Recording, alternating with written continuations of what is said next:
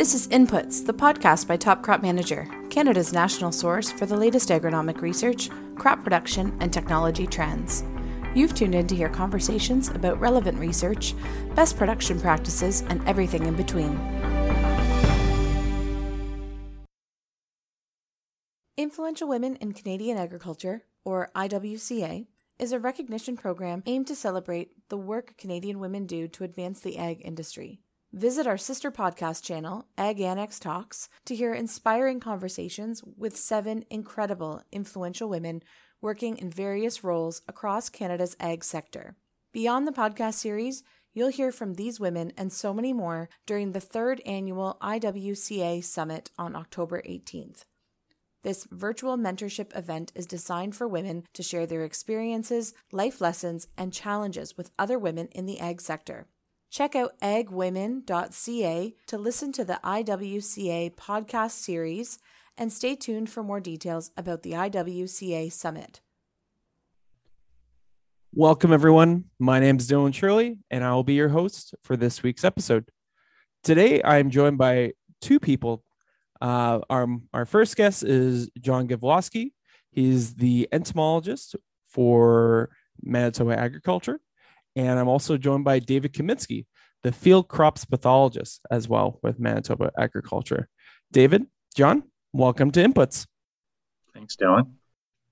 So it is no surprise that we're having 2 people today because we're going to kind of talk about a 2-faceted situation that's happening in Manitoba, or something that will be happening in the coming months, as Manitoba's kind of had a bit of rain over the last couple months. And we want to just touch on with John and David what this kind of means for on the insect side of things and also plant diseases.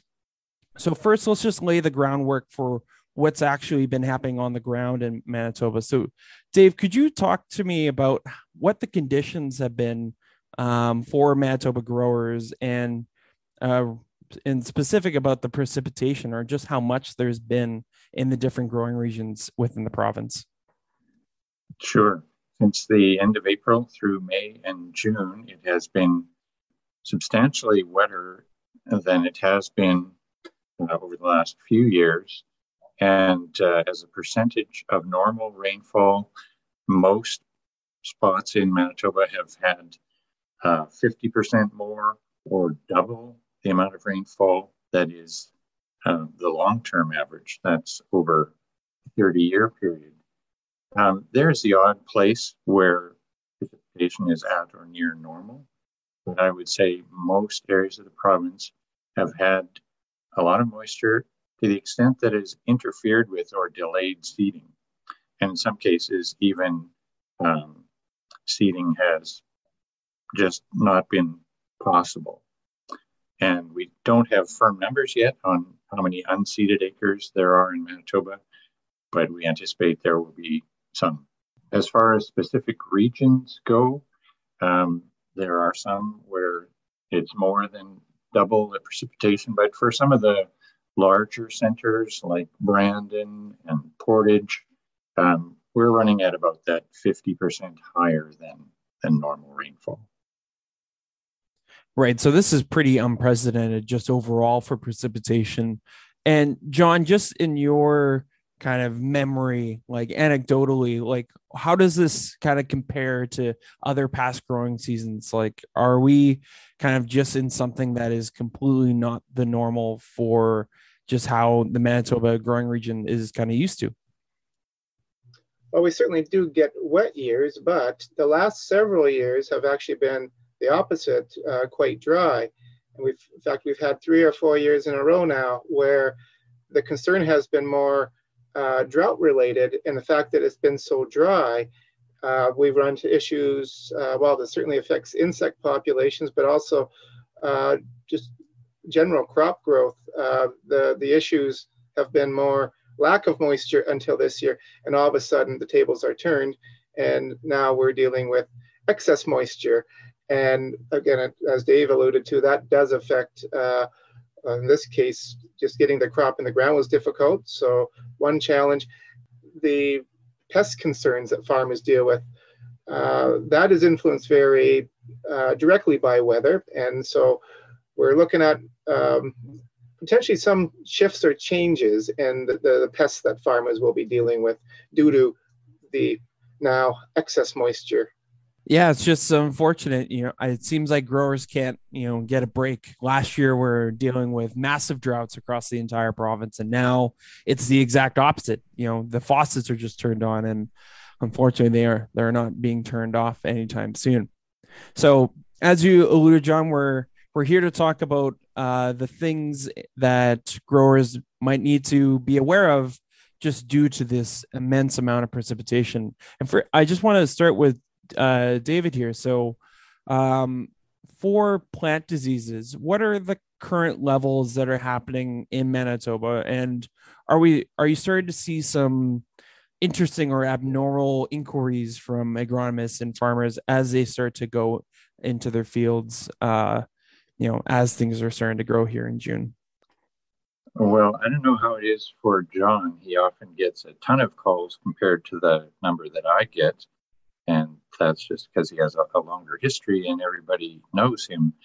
And over the last few years, with it being so dry, there haven't been many calls or concerns about plant disease. But strangely, wet as it is, pardon me, I'm not getting a lot of calls this spring. And I would attribute that to growers being really focused on getting that crop in and in the ground. Journalists have been asking me in particular about early season diseases, and there we would think of root rots, damping off, or which of the root rot pathogens will predominate when it's wet or saturated, if there has been flooding as the crop recovers, is it affected by some of those root pathogens? And any crop that's under stress becomes more vulnerable to attack by disease. I think that's just a truism. But, many symptoms that appear on plants are not caused by disease organisms, by pathogens. They might simply be from some abiotic factors, some non-living stress, and those can be nutritional. They can be exposure to hot, dry winds, for instance. This last week, we were seeing the tops of cereal crops, particularly oats and barley to some extent, that looked white or brown from the road. And that was simply the effects of hot, dry winds over a short period coming from the south. We have seen that before. So a colleague of mine once told me that diagnosis, that term diagnosis, is to learn to know. And we get experience over time with recognizing these diseases or conditions. That's why producers call us for our kind of long-term memory on these things. Every once in a while, there are peculiar things that crop up, but I wouldn't say as yet there's anything out of the ordinary. I've had some agronomists talking to us about leaf diseases in fall seeded crops, like fall rye and winter wheat. But those are not really unusual occurrences at this time.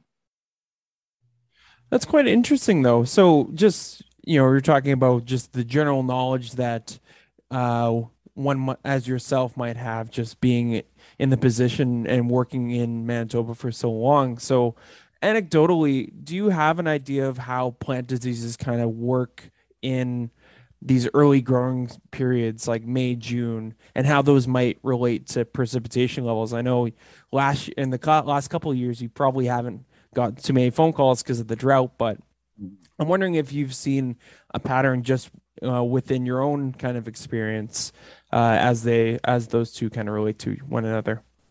Well, we could start with the root diseases. There are probably 5 or 6 different fungi that producers are probably somewhat familiar with. And this year, there would be 2 that predominate because of the wet conditions. They're called Pythium and Phytophthora. And they're in a group that's known commonly commonly as the water molds. They survive in a wet situation. In some cases, they have spores that swim in moisture surfaces in soil so they can move laterally, and they can live in an oxygen deprived situation. So that's hard on the crop, an oxygen deprived situation. Plants need oxygen in the root zone just as much as they need fertility and water, but they're kind of on hold until conditions improve. And that gives those root rot pathogens an opportunity to enter. And then later, the plant can produce new roots, and perhaps it can keep ahead of those pathogens and their infection. But to a certain extent, some of the damage has been done, and the crop will be delayed as a result of those organisms being there. And since we didn't get the crop in the ground until late, then we have to begin worrying, maybe not worrying, but concerned about the frost-free period and how open the fall harvest might be. Yeah, and you touched on something quite interesting earlier, just of how sometimes other abiotic factors might be influencing plants and causing them to show symptoms that might be comparative to what a plant disease might show on a plant. So, where would a grower or an agronomist be able to find information that could kind of show the difference between the two, or how could one find out if they're dealing with a plant disease or just abnormal abiotic conditions? Well, there are good resources on recognizing diseases caused by pathogens. And I think those are widely available to agronomists anyway, and they are familiar with most diseases. It is often when something looks like, but not quite like, those pathogenic diseases that they'll consult us. And then we'll ask a lot of questions about what has the crop experienced to this stage, or what have been the conditions immediately prior. Has the herbicide been sprayed under conditions that are not ideal?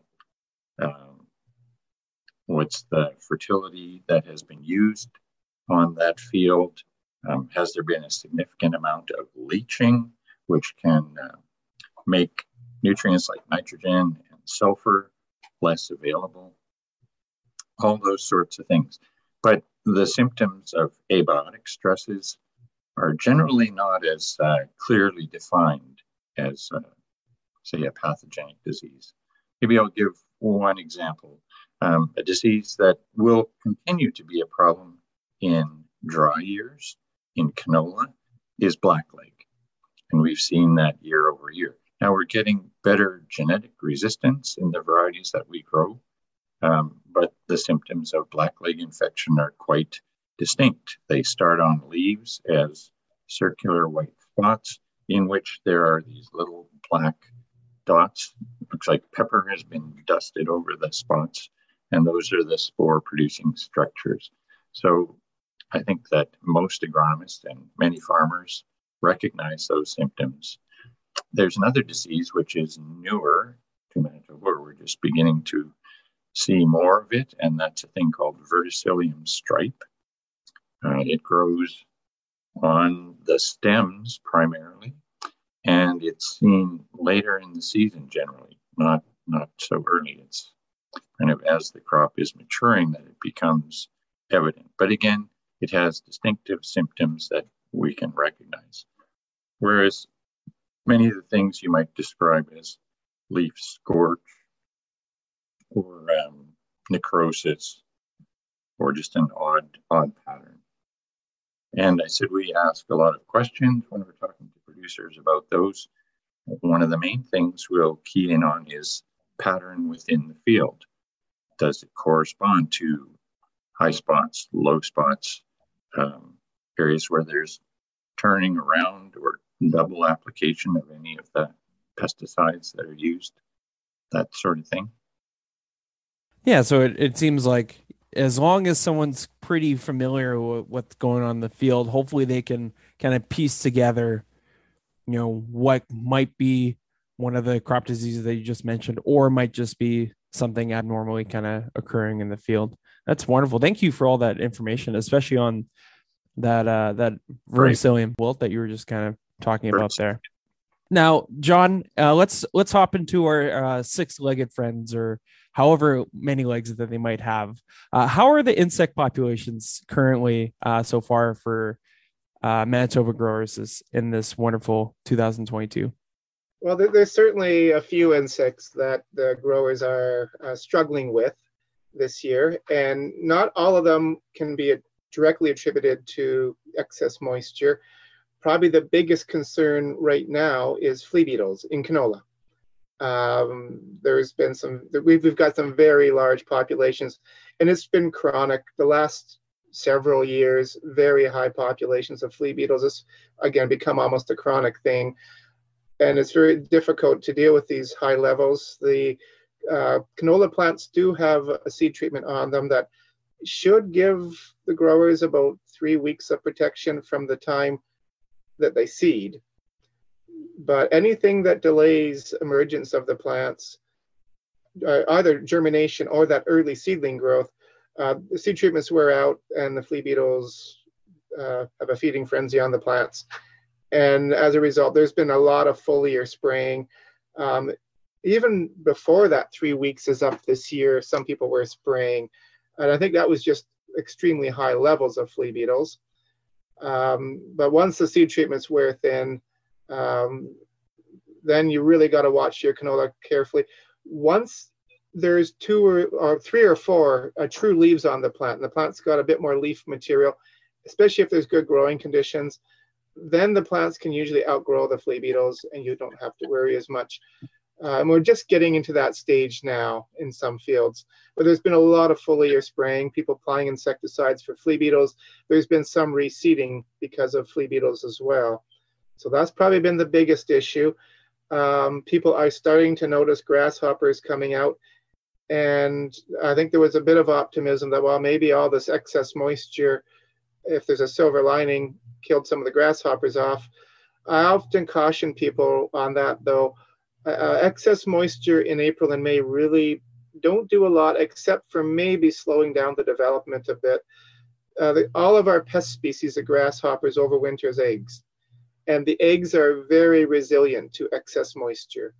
And a little experiment that I often like to talk about just to stress this, a colleague of mine took some grasshopper eggs and put them in a glass of water. He left them there for a week, dumped the water out, the eggs hatched. So that rain we get in April and May that's sitting in the ditches and maybe sitting in the fields as well, because it's creating a cooler environment, it might be slowing the development of the eggs down a bit, but it's probably not killing them. Now, when the grasshoppers first emerge from those eggs, they don't have a lot of fat reserves. They have to feed right away. And if they're prevented from doing that, or if we've got flooded conditions at that time, that's not good for the grasshoppers. That will kill them. But I'm still cautioning growers, keep an eye on things. We do have, I'll say, some higher levels hatching out in spite of the rain. So I think we had things build up so high over the last few years because of all the drought that I think we've got a decent population that's still in the process of hatching out. And I'll just touch on one more that has been a concern the past few years, and that's cutworms. We have had a little bit of spraying and some concerns, but less so than 2021 and much less so than 2020. Now, cutworm populations, they go through these cycles where they build up, they're bad for a few years, you reach your peak, and then they tend to taper off, and it's often natural enemy driven, sometimes weather driven. This year, the populations aren't as bad as last year, and again, not nearly as bad as 2020. So I think we reached our peak at about 2020. Levels are down, a little bit of spraying for cutworms, but not nearly what it's been in the past couple of years. Disease might be part of it. Dave mentioned diseases are sometimes more prevalent in wetter years. Well, that doesn't apply just to plant pathogens. That can include some of the pathogens that affect insects as well.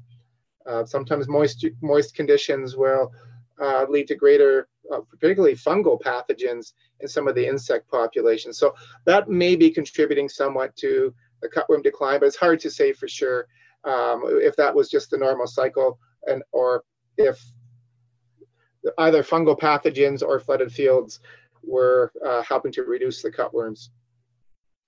Geez, that grasshopper story just seems like the tagline, life finds a way in all wonderful situations. So wonderful just kind of hearing about what's going on insect related for Manitoba, but just trying to pull this back to precipitation. Are there insects that that kind of thrive in massively, moist conditions? And are there any kind of insects that growers should be kind of wary of as kind of the months keep proceeding along here? So short answer is yes. There are some insects that actually thrive under more excessively moist conditions. One that we're seeing this year that fits into that category is something called seed corn maggot. Now, this is a fly, and it's the larva of this fly that can be a problem. They will feed directly under the ground on seeds. They will burrow right into seeds, and they will feed on the underground portions as things start to germinate. Now, they actually like to feed on decomposing material, but they will feed on live germinating seeds as well. And they overwinter as a pupa, and when the pupa hatch out in the spring, the females are attracted to the smell of decomposition, whether that's manure added to a field or decomposing green plant material that's been worked in, or just moist soil with a lot of organic matter. That'll give off the smell of decomposition. Anything that creates that smell of decomposition will draw in these seed corn maggot, the female flies. When we get very wet years like this, we see more seed corn maggots. They do better. They thrive under these excessively moist conditions. I had a call from somebody yesterday in one of the areas that got hit with a lot of rain. They said some of the fields there's patches in the field where water had been sitting a long time, and now the crops there, when they're not doing well, and when they start digging around to see what's going on, they're finding seed corn maggots in a lot of the seeds. So that's an issue, and they're one you can't do much about when you find the problem. There's no rescue treatment. You can't just spray something and the problem's gone with seed corn maggot. They're under the ground. You're not going to kill them. Another one that we're noticing more of this year is called springtails. And now springtails they're not microscopic, but almost. You'll see these little, in this case, they're little white specks, a millimeter or two long, that seem to be moving around in the soil. And some species of springtails are actually semi-aquatic in that they will thrive and build their populations more when we get soils that are towards that saturation point. So they like really wet conditions. And we are seeing more springtails this year. Normally, we consider them beneficials. They feed on decaying organic matter. They're a decomposer, so they're breaking down the plant residue, the stubble. So they're a good thing. Occasionally, they will feed on seedlings. It's very rarely an economical problem. More of a curiosity thing where people will recognize that in a certain area, the plants just aren't doing as well. And when they dig around, they're finding all these springtails in the soil. And again, they will feed on the young plants and the cotyledons. Usually the plants do outgrow the springtails, though. It's not nearly the same severity as seed corn maggot would be. Right. And I'll say with you, John, but I'm going to pass the same question along to David in just in a second here. But in this kind of scenario that we're seeing with just this high level of moisture and the possibility of some insects not doing so well, but others doing quite well, what are kind of the management options that are available for producers in this kind of early to mid transitional period in the growing season? As far as management options, of course, we always start with scouting. Just observing what's happening in your fields and even around your fields in the case of grasshoppers, because they often move in from the outside. One thing to keep an eye out for this year, if it continues to be moist, getting back to diseases that affect insects, there's a fungal pathogen that in some years can really knock down the grasshopper populations. And you know you've got it when you see grasshoppers dying, clinging to the top of the plants. The fungal pathogen changes their behavior, and they climb to the top of the plants, end up dying there, and you get this dead grasshopper carcass at the top of the plants. So I'm going to be optimistic that we might start to see a greater level of this pathogen in the grasshopper population if we continue to get moist, damp conditions. So again, the moisture can have a benefit effect in that way. Keep an eye on things like wheat midge, sunflower midge, some of the other things that need a bit of moisture to really get their cycles going. Wheat midge, if we don't get at least 20 millimeters of rain in May, then sometimes their emergence and development is very erratic and delayed. So we've had years where we suspect that has been the case. This year, they would have had more than enough moisture to get them going. They may be slowed down in their development a bit because of the cooler soil conditions, but emergence should be good. And another one, again, sunflower midge. Historically, when we do get bouts of wetter weather, that's when we start to see more sunflower midge issues. So for sunflower growers, that might be something to watch for when we get into the stage where the sunflower heads start coming out. Now, David, we just finished talking about some maybe beneficial pathogens, but let's turn it around and start talking about some maybe not so great pathogens and how growers can start to manage them. Are there some best management practices available that producers can utilize in, say end of June, early July, if they start seeing some of the root rot pathogens that you were talking about earlier, or any other kind of typical pathogen that will come up due to higher precipitation levels? The root rot pathogens, there really isn't any way of intervening at a later stage of crop development. But as you've been talking about with John, there are diseases that are really favored by wetter conditions. And a couple of them are things that have been real bugbears for producers, especially in Manitoba. And I'll start with the cereal crop, and that's affected by Fusarium head blight, which many producers know and sadly are quite familiar with. It's been almost absent now for the past 3 years. We find small amounts of it. It's favored by heat and humidity at the time that the crop is just headed and into flowering. Once flowering appears, especially in wheat, you'll see the yellow pollen-bearing structures, the anthers being chucked out of the glooms. After that stage, the crop is not susceptible. And fungicides are used quite routinely now at that stage for doing our best to suppress head blight in cereals. And sometimes the same products that are used are useful against the leaf diseases, the foliar diseases, which make their way up within the canopy through the growing season.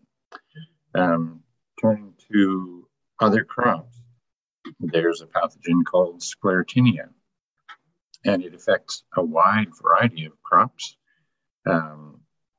One of the worst, for instance, is sunflowers. And if you've had a sunflower field, especially in a wet year, you'll be leaving behind a lot of the resting structures of the fungus. They can survive in dry soils for a long time. And again, when it's wet, when those are near the surface, they'll germinate and start pumping out spores. And those spores can affect canola, field peas, sunflowers that I mentioned, virtually all broadleaf crops to some extent. Of course, canola is one of the big 3 crops that we grow. So that's one where most of the time, as we're in the early bloom stages, producers and agronomists are evaluating what is the risk of infection. And in some cases, it's become a prophylactic use, although over the last few dry years, many times producers are saying, I'm not spending any more money on fungicides because the crop is not a big producer as it is, just from the drought. But when you have a crop that looks really good, you can realize that a significant amount can be lost to Sclerotinia stem rot. So that's always one to keep on the radar during wet cycles. Great. Now I'll stick with you, David. We'll just kind of wrap up here. I know we've thrown around a lot of different plant diseases and insects today, but I just want to kind of wrap this up and allow you guys just to touch on maybe the top three of each that Manitoba growers and agronomists should really be out on the look for in these next coming months here, being, the end of the growing season, July and August. So David, just first to you, what are kind of your main or top three kind of crop diseases that Manitoba growers should be on the look for? Well, if by on the look for, that means scouting fields and seeing symptoms, I would say that the foliar diseases in cereals, the foliar diseases in field peas, which are now becoming more and more commonly grown in Manitoba, those are things that you will see developing and be able to intervene. And the two other big ones that I mentioned that I'll put on my top three list are Fusarium head blight and Sclerotinia in canola and other crops. And with those, once you see symptoms, the horse is out of the barn. You have to anticipate and or rely on risk forecasts to tell you whether or not to intervene. And actually, it is in a preventative fashion in that case. We do produce a risk forecast for Fusarium head blight in cereals, and that will be launching next week on Monday. We've already been looking at the data and seeing where the map is. Saskatchewan has been producing their map already for some weeks. That may be because they have more winter cereals than we do, and it's winter cereals that are approaching the vulnerable stage. Most of our spring cereals are quite some time from that, but we want to have that risk forecast ready. On the other hand, the Sclerotinia, which is the one disease that we have to anticipate, we don't produce a risk forecast for that. And that is perhaps because it is so field specific, depending on the history of the crop and really microclimate conditions within those crops. But I would recommend the Canola Council's website for looking at their checklist approach to determining your risk of Sclerotinia in canola. Love that analogy, by the way, horse out of the barn. John, to you now. So your kind of top three insects that Manitoba growers should be kind of out on the look for into as we get into July here.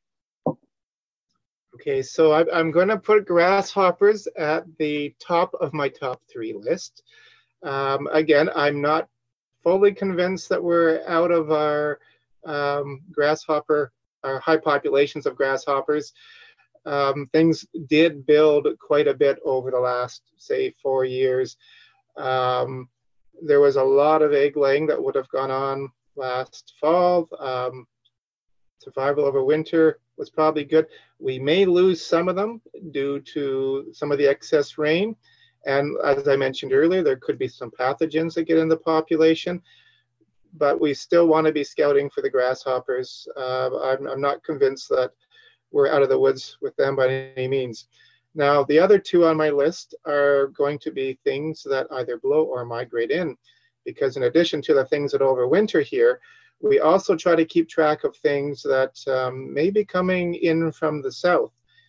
And two that we've got traps up for this year are diamondback moth, which is a crucifer pest, so canola, and armyworms. So diamondback moth, they don't overwinter well in the prairies. They blow in on the winds. We put up traps early in the season. And we've had some interesting results this year. We've got some, I'll call them moderate to high counts in the eastern region and the eastern part of the central region. So eastern Manitoba.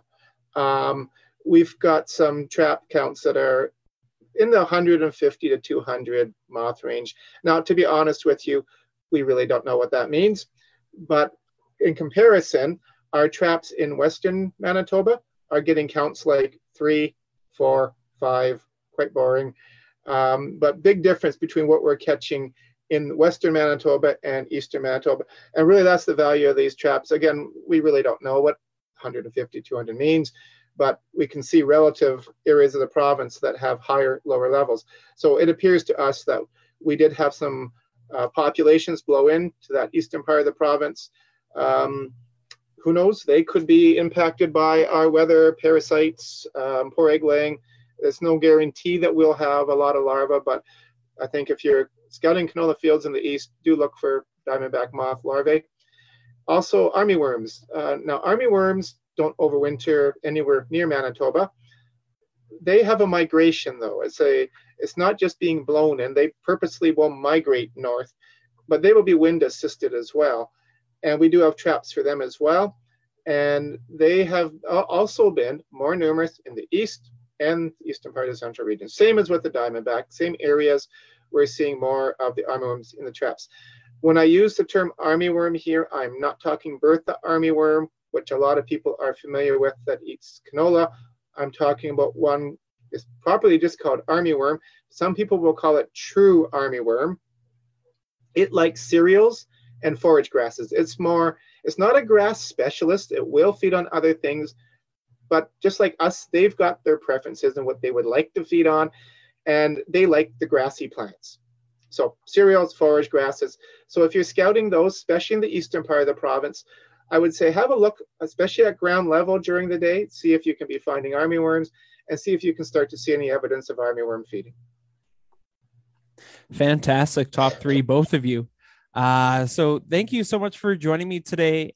Just before we go, John, David, where can people find you if they have burning questions about what they've been finding in their fields in the next coming months or so? So yeah, we're both with Manitoba Agriculture, so they can look up our contact information there. And I should also mention, we do put out a weekly Manitoba crop pest update. It goes out usually every Wednesday. It keeps people informed on insects, diseases, and weeds that are of current concern. The focus is not to be rewriting fact sheets, it's to be telling you what is currently happening in the fields and maybe a couple of tips or two on how to look for it, a little bit about it. And all our contact information is at the bottom of that report as well. I agree with John that that's the best place to find us, in the notes at the end of the crop pest update. And there is one other contributor that we see from time to time. That's John Hurd, our soil fertility nutrient specialist. He often contributes to that as well. Great. Well, again, John, David, thank you so much for joining me on Inputs. Look out for the new exciting information that you guys are going to be putting out, and also check on other places like the council for information about all the bad and awful diseases that might be headed to some fields. But again, David, John, thank you so much for joining me today on Inputs.